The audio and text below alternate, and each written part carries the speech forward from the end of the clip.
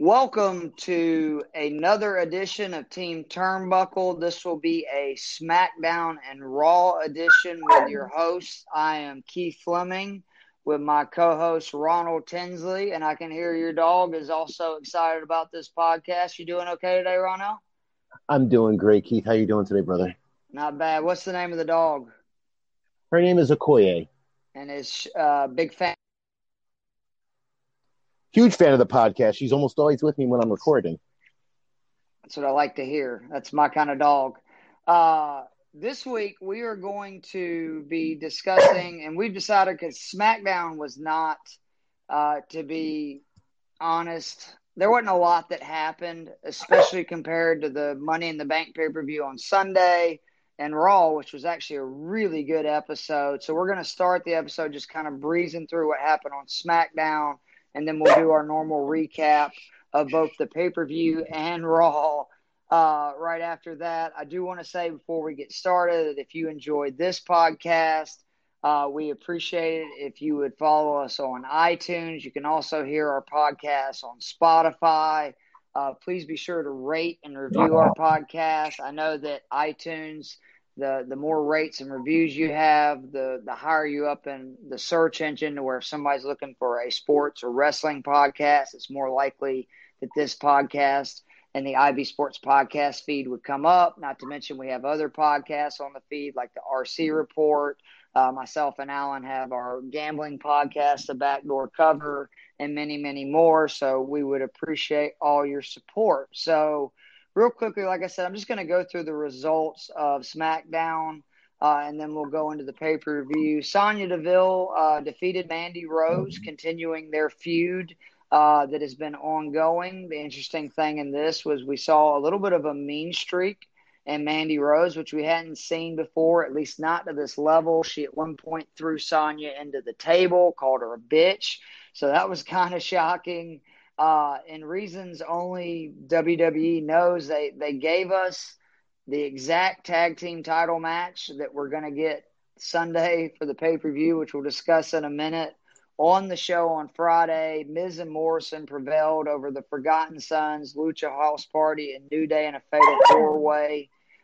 Jeff Hardy returned on to give a promo. Sheamus mocked him about not being reliable, basically about unfortunately, his past with drugs and alcohol, and how people don't support him, and the old Jeff Hardy is not coming back.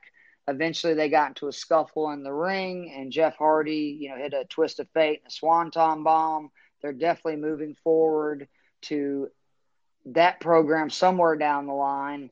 Bray and Braun had one final meeting in the ring. It was really nothing that we have not seen before, particularly with, Bray telling Braun to come home and that he needed to give him the title, and then the Wyatt family could be rejoined. So it's something that we've seen before. Tamina and Lacey Evans defeated Bayley and Sasha by pinfall. Tamina actually pinned Bayley, so that was of significance. And then the main event was Corbin, Shinsuke, and Cesaro defeated Drew Gulak, Daniel Bryan, and Otis by pinfall. At the close of the show, we've seen this before, they have a brouhaha, kind of a preview of the Money in the Bank match. Otis actually, when he tried to climb the ladder, one of the rings, the actual steps that he's climbing up, broke. And then we had Corbin actually get to the top, grab the briefcase, and close the show with it. So that was SmackDown.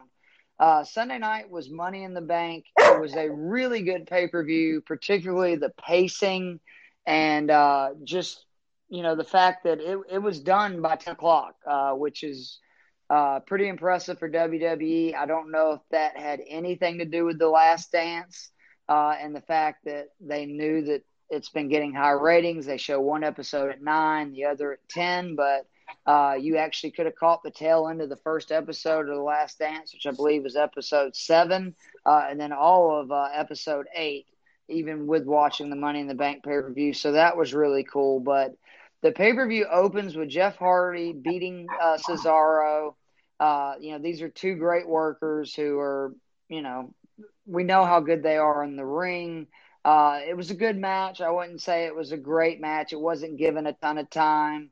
But my question is because Jeff Hardy's obviously back. He's a former champion.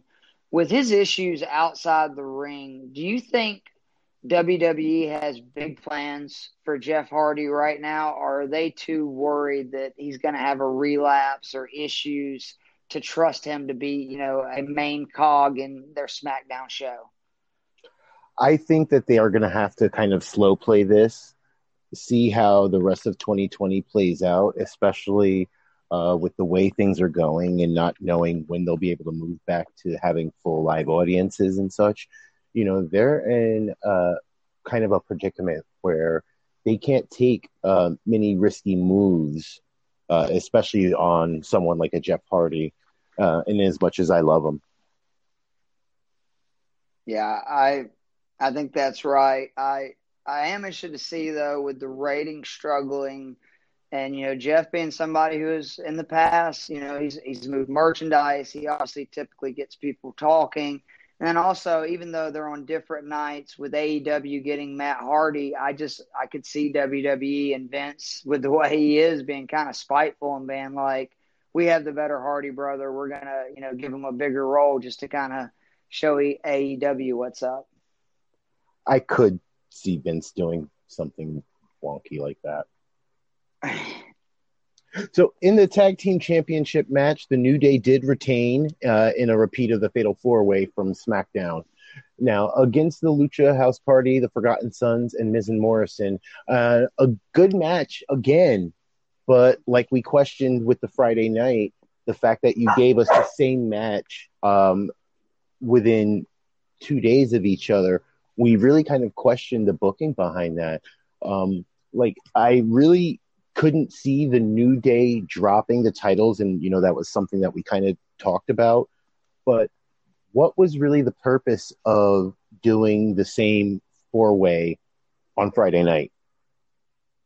I'm not sure, other than just maybe they wanted to give Miz and Morrison a win because they won the match on Friday. Maybe they wanted to highlight all four of the teams to a cable crowd and those that don't subscribe to the network. I have an issue with that. I honestly have a bigger issue that if the New Day are going to retain, I don't understand why you wouldn't just had a simple regular tag team match. Forget the fact that we have, the coronavirus and everything going on and getting 8 people together in the ring when you already have a Money in the Bank match that's going on simultaneously. So you have 12 people interacting in close proximity. But just the fact that the New Day are 8-time tag team champs, they don't need the clout of beating 3 other teams because we know in a Fatal 4-Way it's really difficult for the champion because they may not even be involved in the finish and lose their belts. So if New Day was going to go over, I don't know why you wouldn't have just had them go, particularly with the Forgotten Sons or the Lucha House Party. And even if the Lucha House Party, the Forgotten Sons lost, they get the rub of going toe-to-toe with the New Day, the exposure. It's a close, highly competitive match. I don't really understand. And it's weird because the tag team booking has been strange, honestly, since WrestleMania, because, they had the back-to-back triple threat matches with singles because, I think some of the guys were sick, but they had the tag team belts change hands from a triple threat singles match and then now a Fatal 4-Way. It's weird. It's almost like they're avoiding regular tag team bouts right now. Which is really a shame because, I personally love good tag team wrestling. We speak of especially the excitement of their competition's tag team division, and they do have a ton of really good tag teams. Mm-hmm. So I'm not really understanding that either. R-Truth was scheduled to face MVP on the show when Bobby Lashley, who, again, you have to wonder if maybe some of the powers that be are listening to this podcast because we have really pushed for Bobby Lashley. Like, we didn't understand what they were doing with him. Bobby Lashley is a freak of nature. I mean, he is a giant of a man. We both really liked him when he was with Leo Rush. we haven't totally understand the Lana thing. I really didn't like the Rusev storyline. I felt like that killed all of his momentum and felt like it went on for forever. But I mean, they should be using this guy. They don't have really a heel beast. Brock is Brock. Who knows when he's going to show back up? Braun Strowman is your face and his champion. And I feel like a good company needs that heel beast, and they are slowly building him back up because R-Truth made the mistake after Lashley told MVP to take the night off of slapping him in the face. Lashley made very quick work of R-Truth, and he is starting to look like somebody that they have big plans for, and they reiterated that on Monday and we'll talk about that then, but they continued this streak of him looking strong, both in the qualifier for the final spot of the Money in the Bank match, this match here, and then again on Monday Night Raw. So I'm pretty excited to see what they're going to do with Bobby moving forward. As am I. I would definitely be in for him getting another push, maybe hopefully getting another singles title on him. I mean, I think that Intercontinental title reign that he had was way too short. They underutilized him. He had a great mouthpiece with Lio Rush. And now that it looks like they're starting to generate some buzz in the story that they're using with him, I am very excited about what they're going to be doing with him, hopefully moving. And well, I was just going to say, I don't know if you saw this, but apparently Sami Zayn, he's not competing because of the fears of the virus and stuff. And WWE did allow their performers to decide that the Intercontinental title has been vacated now. And they have already said that they're going to have a tournament to crown a new champion. And they've been talking about this potential rule where they will let guys go back and forth. Or is Lashley's on Raw, right? So, yeah. So with this rule, they're kind of going back to the wild card rule. I hope they allow Bobby Lashley to enter that tournament. And if they did, I would think he would be a favorite for it. I would totally agree with that. And, like I just said, putting a mid-card title on him and letting him, kind of letting the reins off of him a little and let's see what he's really, really got. Let's push this guy. I mean, he's got all the talent for it. All we just need is the right story and quote unquote, maybe the right mouthpiece. And we can get that to happen. Now, before the Bayley and Tamina match, Sasha was being interviewed backstage. Bayley interrupts her and is like, let's go, basically cuts off the interview. And Sasha was not pleased, and it was visible. That had me believing that we were going to see something a little interesting playing out in the match with Tamina. In the match, Bayley, spent the early part of the match working on Tamina's legs, as one would. It was a great strategy, working on the big person's leg, and threw some water in Tamina's face. Now, that's when Tamina got a little upset, started mounting a little comeback, sent Bayley flying over the announcer's table. Now, she looked pretty strong, and for a moment, I thought that there was a chance that your prediction of her winning could have came true. But then a little bit of interference from Sasha led to a roll-up from Bayley. Now, what surprised me here is that they didn't push what had happened pre-match. Tamina was quite impressive in this. Was there anything really surprising that came of this entire thing? Man, at this point, we know how I feel about the way too slow burn in the Sasha Bayley feud. And I'm not surprised that WWE once again with the start-stop, you tease it before the match and then they work perfectly cohesively as one unit during the match. I'm so over this. And, I'll have a big opinion on this when they finally turn on each other. Yeah, ditto. Too much of a slow burn for me. Next was the first of the two title matches as Braun Strowman took on Bray Wyatt. I have to give Ronell credit. He predicted on the preview for the pay-per-view that if Bray showed up as Bray Wyatt and not The Fiend, we knew Braun was in a good place. And sure enough, when the music hit and it was the Firefly Funhouse music, and Bray came down there skipping and smiling with his Mr. Rogers sweater on. I loved he complimented the cameraman and the announcers. We knew that Braun was in a good position. Braun took over the match early, threw Bray around the ring, which, again, Bray is a big dude, so it was really impressive. I loved how Wyatt laughed off a lot of Braun's aggression, particularly early in the match. They took the fight outside the ring, and Wyatt was able to turn the tide in the battle when he threw Braun into the announce table. Strowman would shock Bray when he kicked out of the Sister Abigail when they got back in the match, and then put on the black sheep mask for the first time in years. Bray fell to his knees when Braun did this. He was saying, yes, everything's going to be right this time around. Welcome home.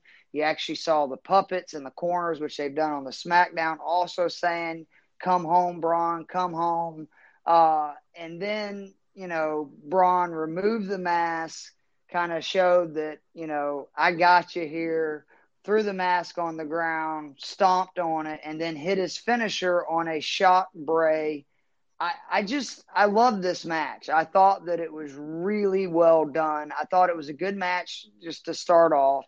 I thought that they did a wonderful job of, because we talked about this, how are they going to have two of the hottest, guys that they have on their roster face each other and not make either one look weak? Well, they, as you predicted, had Bray not be the Fiend. They're going to save him for bigger events. And that way, he loses, but it's like it's Bray. It's not the Fiend. And he still put up a really good fight. And he actually, you need to remember, was controlling the match until Braun kind of tricked him by taking the mask, which has been sort of the buildup of Bray wanting Braun to come home, and kind of trick Bray into getting down on his knees, getting in a place of comfort, and then, obviously hitting him with his finisher. So I think we need to give credit where credit is due. What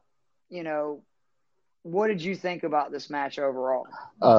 Well, it gave me exactly what I was expecting. What's really overlooked through Braun Strowman's rise is Braun is learning how to tell a really great story with his work.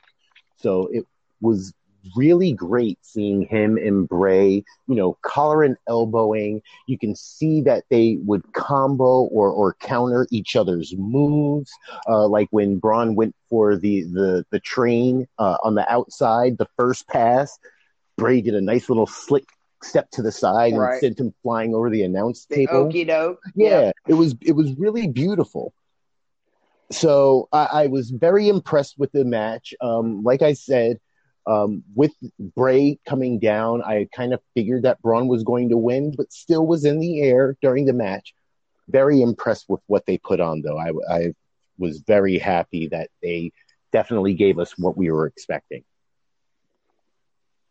In the following heavyweight championship match, Seth Rollins and Drew McIntyre, they put on one hell of a night, if not the match of the night, possibly a candidate of match of the year. I would have given anything to have had a live audience for this, because once again, like we had said, Seth and Drew, especially with Drew now adding moves to his skill set, he's definitely been upping his game. They had a really fantastic match.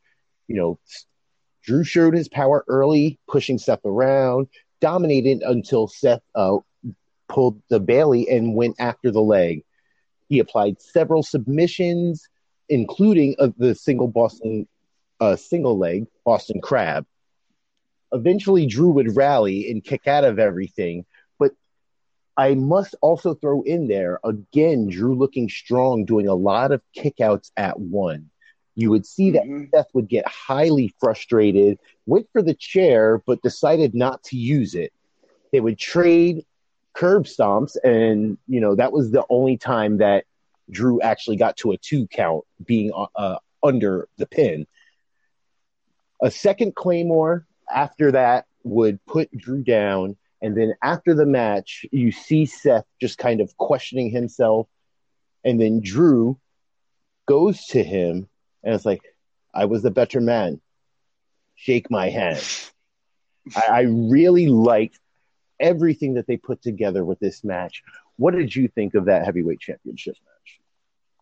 I loved it. I just, again, I think Seth Rollins because, and again, not to get back to the Daniel Bryan, but, WWE fans are fickle. I mean, this guy was the most over guy in the company 1 year ago, and, sort of like Roman Reigns and Cena before them, and even Hogan at the end of his run when he first was with WWE, then WWF. Fans get tired of guys winning and, sort of seeming like, the machine is pushing them because we all know these results are, they're predetermined and they feel like Seth got to be that guy, and they turned against him. And I mean, like the Falcon Arrow suplex that he does off the top rope. I mean, he just is an incredible worker. I love the chemistry with him and Drew, and we're going to discuss Monday Night Raw here in a few minutes, but then when you take what happened at the end of this match where Seth was so frustrated that he couldn't put Drew down, and then for Drew to force him to shake his hand, and then to see his reaction on Monday Night Raw, I'll say it again. This Monday Night Messiah, this current version of Seth Rollins is arguably my favorite Seth Rollins since he's been with WWE, and he's already had some really good different versions of himself just in the 7-8 years he's been up on the main roster. So I'm very excited to see where his story goes. And I think Drew is being set up to have a really good first title run. Yeah, totally. Like we said, they're putting a lot of real good competition in front of Drew, and he's been looking really strong. Like I said, consistently adding to the repertoire. I don't know if it's me, but he's looking a little more, both him and Braun, since winning the championships, are looking a little more defined. Like Braun's lost the gut. Drew's looking a little thicker at the shoulders. I don't know. But regardless, these guys are looking great right now.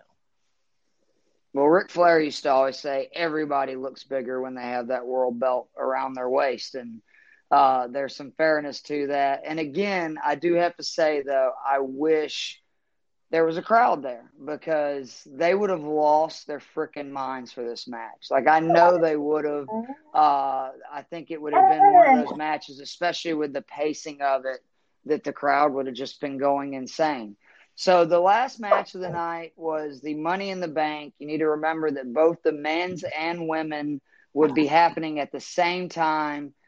They were filmed sort of in a similar manner to the Firefly Funhouse and Boneyard. And what I mean by that is there was definitely a lot of tape segments.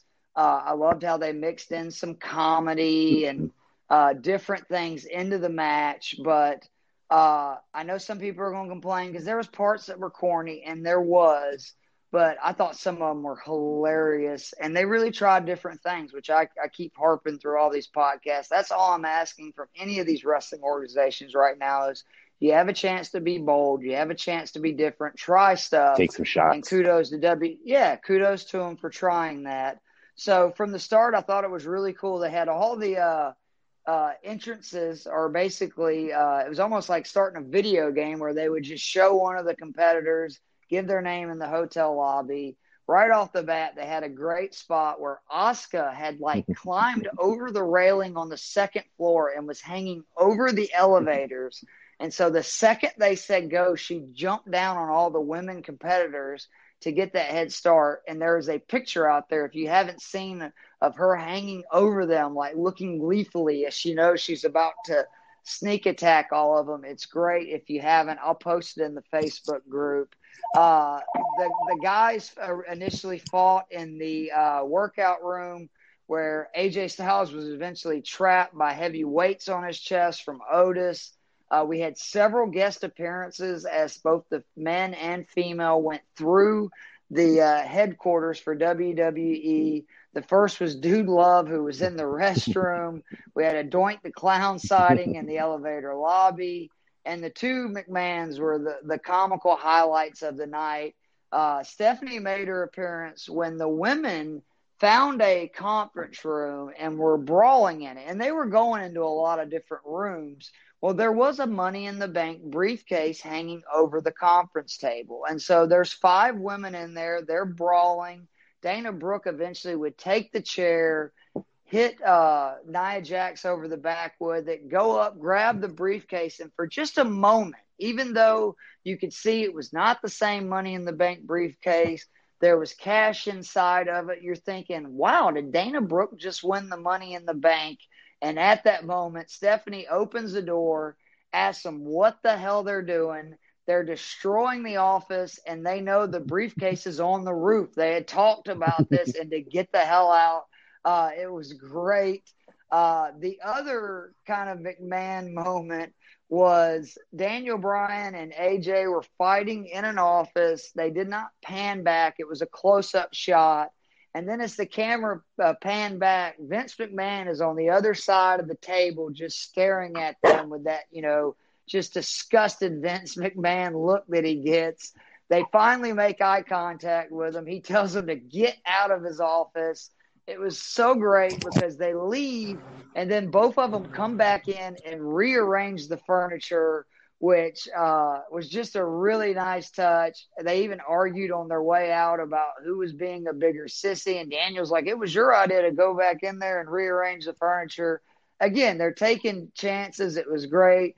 Vince actually was seen putting hand sanitizer on as the guys left. And then the final non-wrestling part that I loved involved AJ Styles, who we know just had the Boneyard match at Mania a few months ago.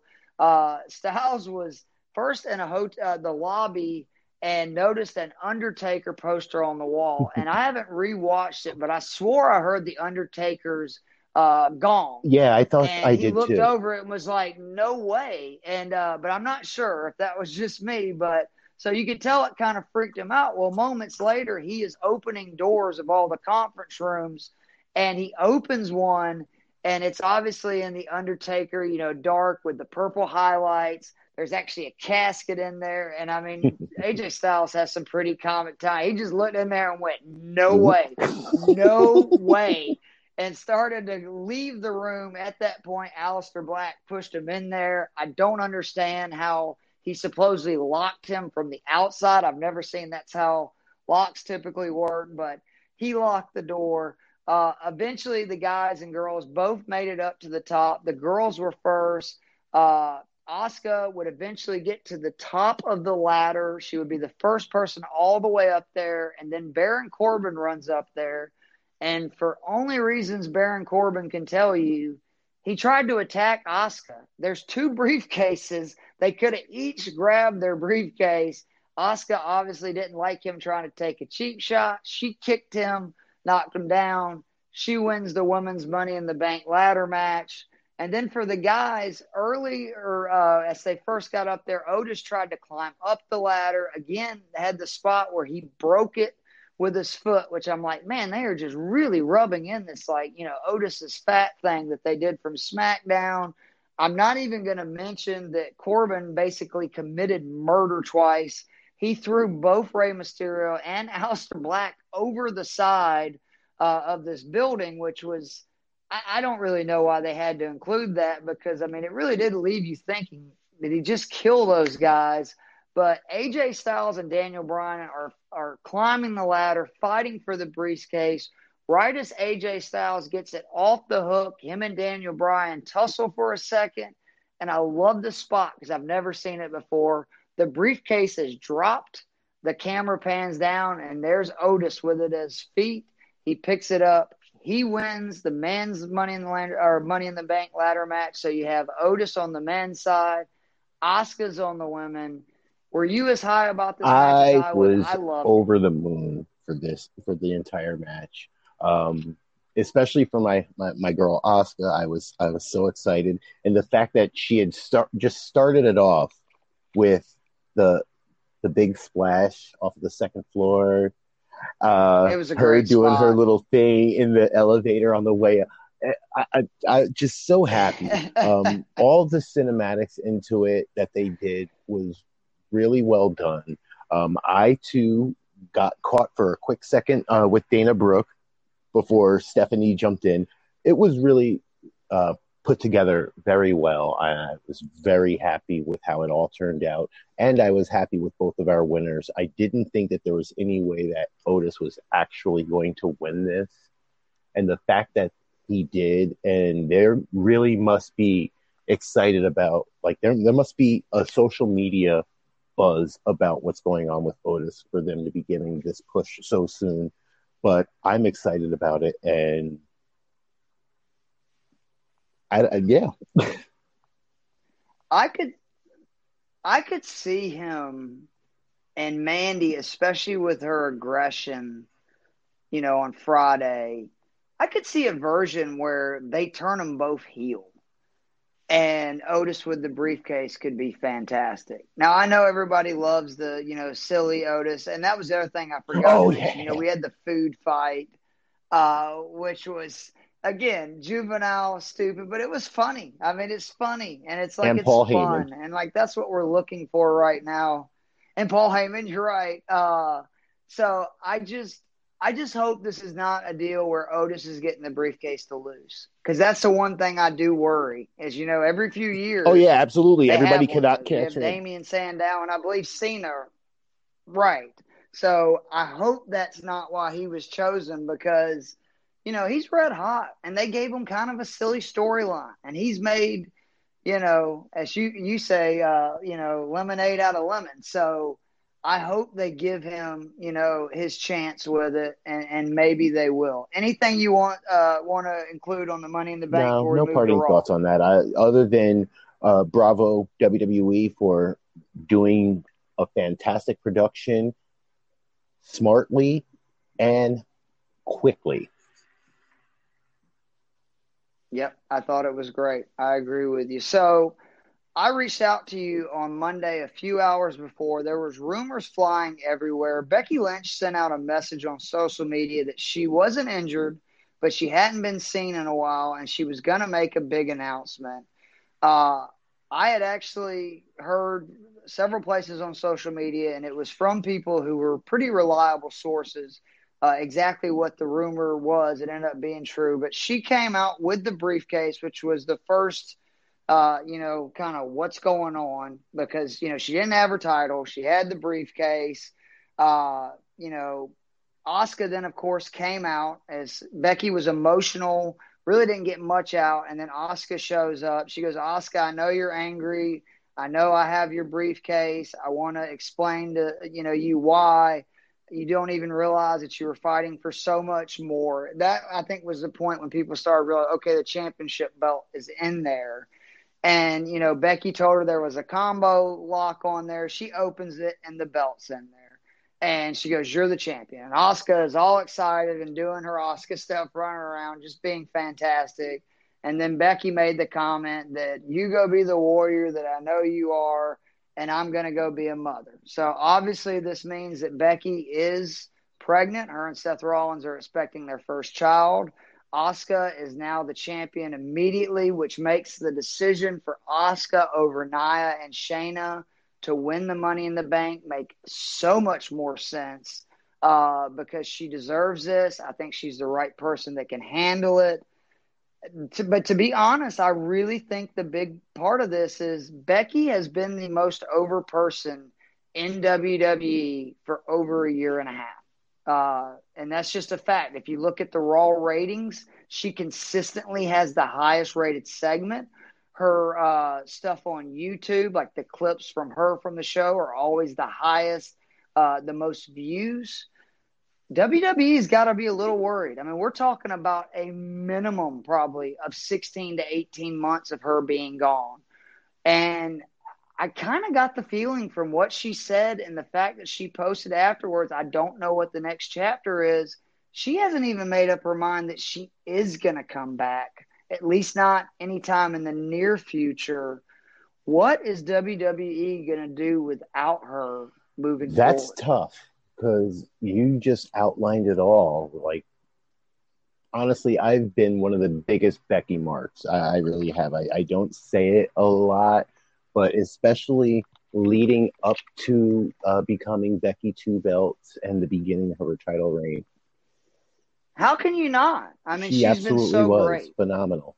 And this is a big, big, uh, bad mark against Raw right now. So it does kind of let you question the timing as to what's going on with Charlotte. And I guess kind of explains why maybe we've been seeing more of her, even though she's the NXT champion. Mm-hmm. Let me just get Yep. in a quick celebratory for Asuka, my Yeah. girl. Yes, yes, yes. I didn't think it was going to be your time immediately, but I'm happy. They're just letting her be her. And like, you can even really Mm-hmm. almost understand her, even though we can't. Like, when she stormed out there, like, I was even saying, what are you doing? Why are you running from me? You know, this is my time. Something to that effect. You can figure that that's what she was saying. I'm just so happy Exactly. that, Asuka is the champion, but this is going to be a really tough time for the ladies of WWE, and that's as a whole, especially now that they're doing the wild card thing where people are going to be going back and forth. They're going to need something to generate a lot of buzz for this. How long before they throw the bank at Ronda Rousey to have another run? I could see pretty soon, quite honestly. And that would be I do too. something that would definitely help draw Becky back after motherhood. I agree. I agree. And that's what I was going to say is I think that Vince, not only because he needs Ronda, because she also, was one of the more popular people during her time there, especially in the beginning. I think he knows more than anything that if he brings Ronda in, it's more likely that Becky's going to want to come back because we know I've said it, that's the biggest money match they have left, guys or women, is the Becky Ronda, one on one, battle. And it would be great to see. But congratulations to Becky Lynch. Congratulations to Seth Rollins.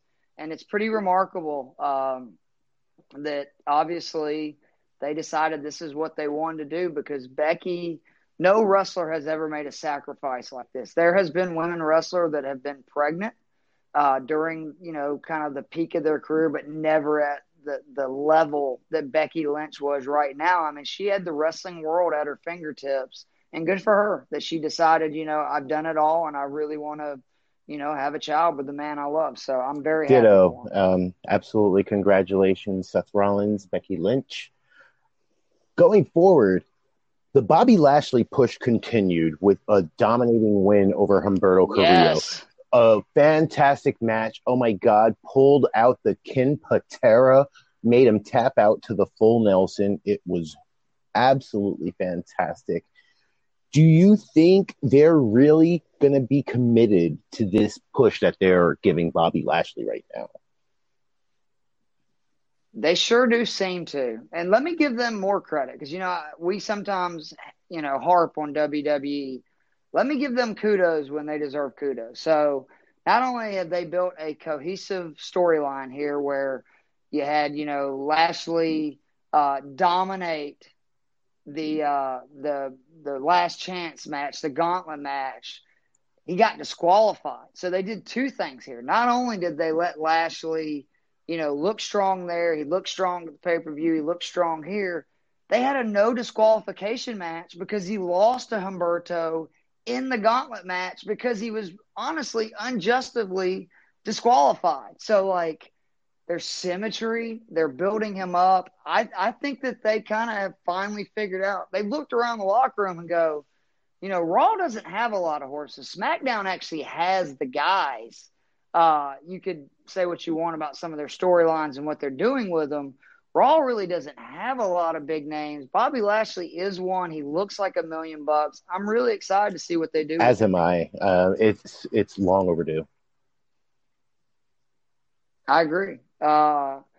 we're not going to spend a lot of time on it because Drew McIntyre faced off against Andrade again this week. It was a short match. It was really good. I am not taking anything away from either one of these two competitors. They have amazing chemistry, but this is too many matches between them in a short period of time. Like, this is the kind of stuff that I don't get it. It's like, this is why people stop turning into Raw, is because you see the same match, over and over again. I mean, this is what, the fourth or fifth time they fought in 6-7 weeks? It's just too much. And considering the segment that he had came out to interrupt Zelina Vega's stable, and seeing that there was a little dissension in the ranks between Garza, there's Garza and Andrade on one side and Austin Theory on the outside, they set him up first for the Claymore. If we were going to make a match right there, why not Claymore Andrade, since you've already battled with him a couple of times, and take out Tony Garza. I mean, Garza's been putting up a bunch of great work and a bunch of really great heel work. I honestly see bright things for Mr. Garza for his future. But yeah, let's not repeat the Andrade thing because it really didn't serve a purpose. You're wasting two guys that have amazing chemistry together by oversaturating it, and they just don't need to do that. So the Iconics have returned. You know what's girls. Funny? They came out during. They were the guests for A Moment of Bliss. Alexa and Nikki came over to Raw to put on A Moment of Bliss. We got ourselves in an impromptu match because, there was a little smack talking where the Iconics said, hey, we were the first champs. We want our belts back. We want a shot. Nikki and Alexa are like, hey, you can't just come back and ask for a shot. But they were like, well, I don't care. We came for a fight. And the only thing that is I was happy about the entire thing, but the thing that I was thinking while watching it is what you and I consider consistently harp on about champions in tag team champs losing. Yes, that was the only problem I really had. I mean, I'm happy to see the Iconics back. They did a bunch of really great tag team work. You can tell that they've been definitely putting in some work while they've been away. Are you happy to see the Iconics back? Man, I am. I don't know if it's the accents, the fact that they kind of remind me a little bit of Vicky Guerrero, who I always had a soft spot for because she just, she can get the crowd to boo them. They can too. Like in front of a live audience, I've seen it in person. They come out there with those voices and they're high pitch and they're, the iconic, like just people start booing, and you need those kind of people on the roster. I was sad that they've been gone and not been used for so long. I'm happy to see them back. And more than anything, they're one of the few true tag teams in WWE on the ladies' side where that's what they've always been. They've never been single competitors who have been put together.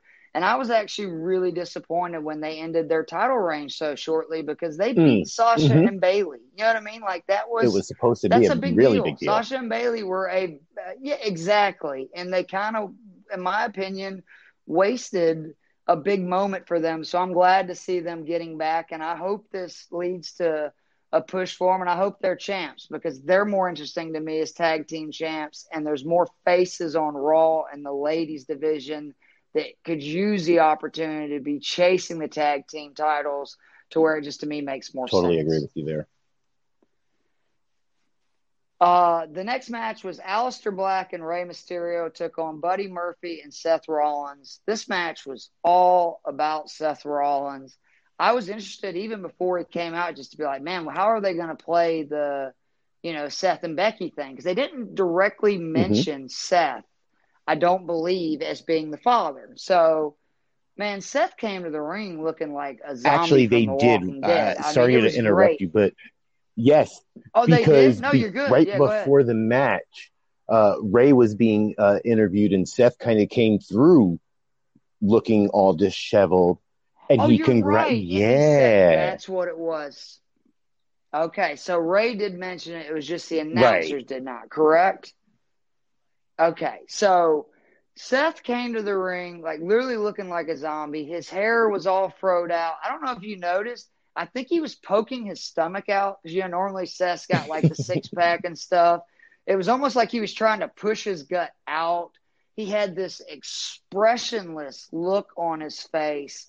And I mean, it literally looked like his soul had been stolen, which was kind of confusing at first because you're like, he's the dad. Is this supposed to be at the fact that he's a father, or is this supposed to be, he's distraught over his loss to Drew on Sunday? But he would not get involved in the match. Buddy Murphy is just fighting his ass off against both Aleister Black and Rey Mysterio. And I mean, Seth is just only there in his body, not in spirit. It's the opposite of what you normally see.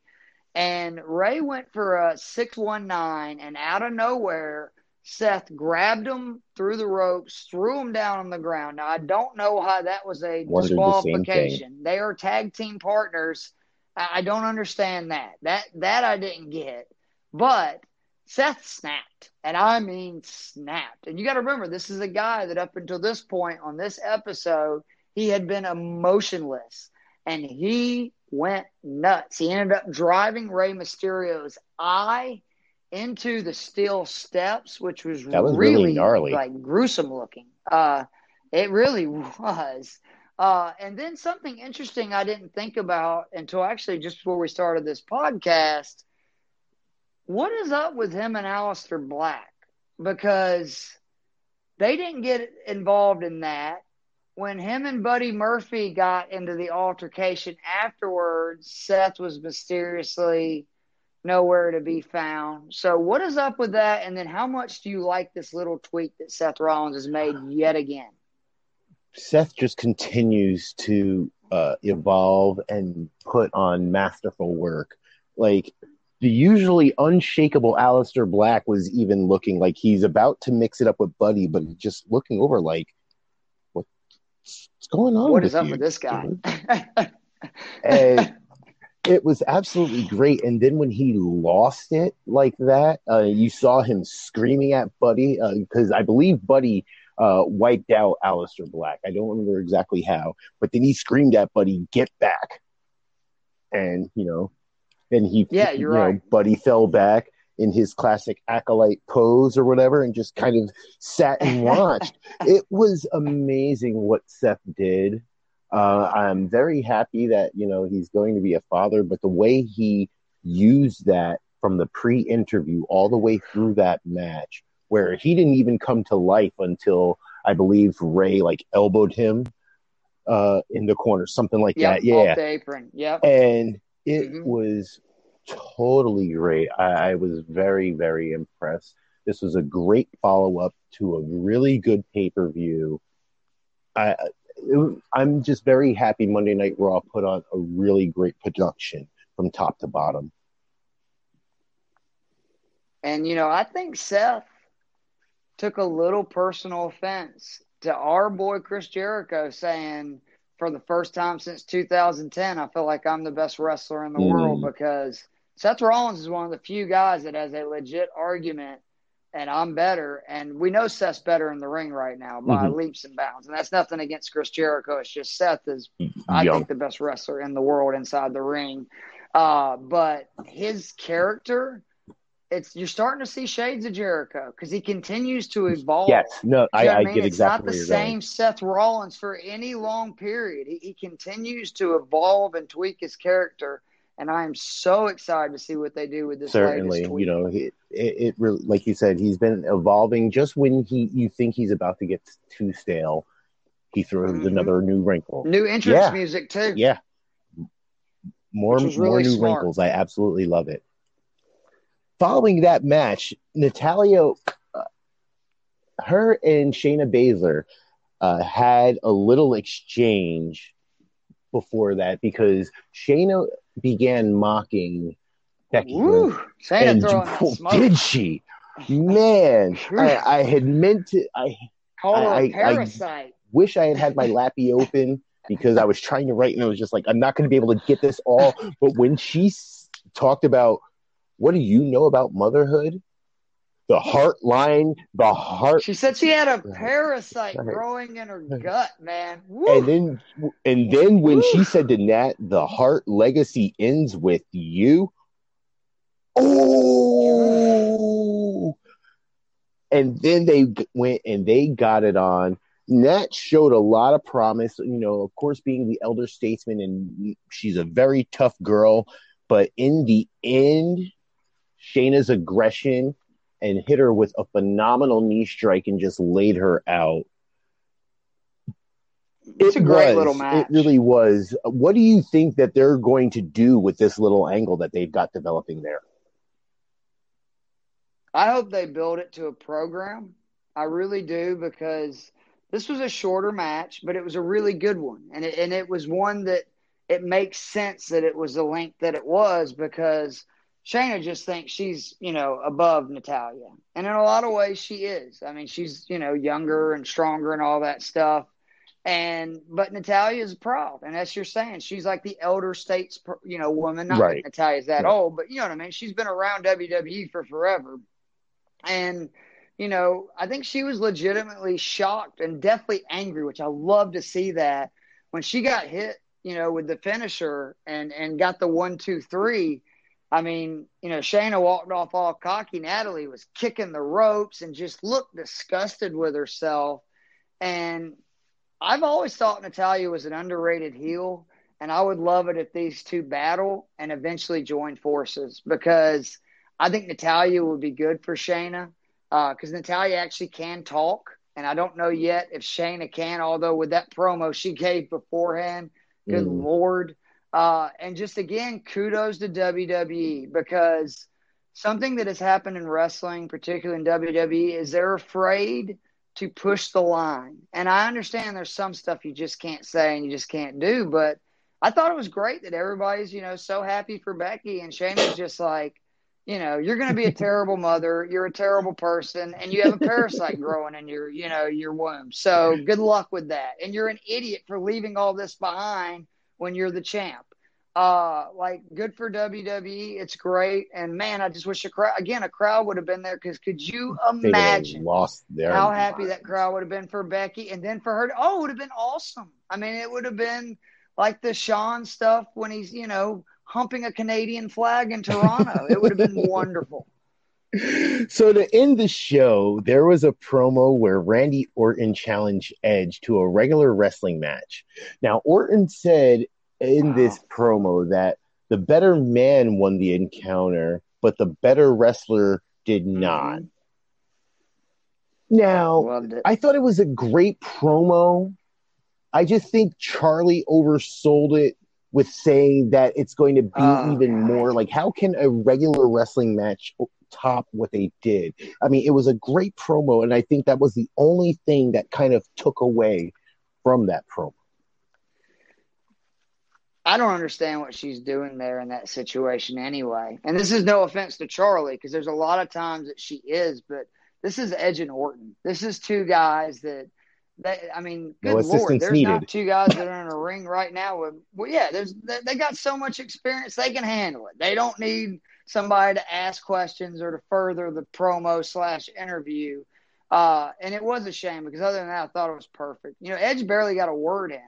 And Edge's facial expressions, which is something that is, not talked about when it, about a good promo or a good, character, is being able to convey stuff with your face, which is what I feel like Braun Strowman has gotten so much better at. You know what I mean? Braun has really got where he conveys a lot with his facial expressions.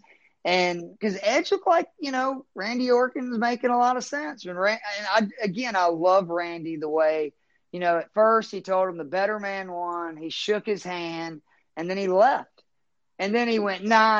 You can just see he came down. He goes, I tried to be the better man. That ain't me. He was like, look, you may be the better man and you may have won that match, but I'm the better wrestler, and you know it.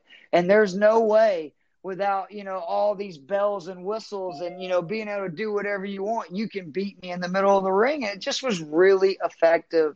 And I'm jacked again. You know what I mean? They've got me hooked back in again to this feud. And it just shows when you have two consummate professionals who have done it all. And I think they're letting them kind of run this story. It's great. And if WWE will stay out of it, because I'm sure they were the ones who wanted Charlie there, it would be damn near perfect. Yeah, absolutely. That was the one of the few things that I just couldn't understand. Is like Charlie in his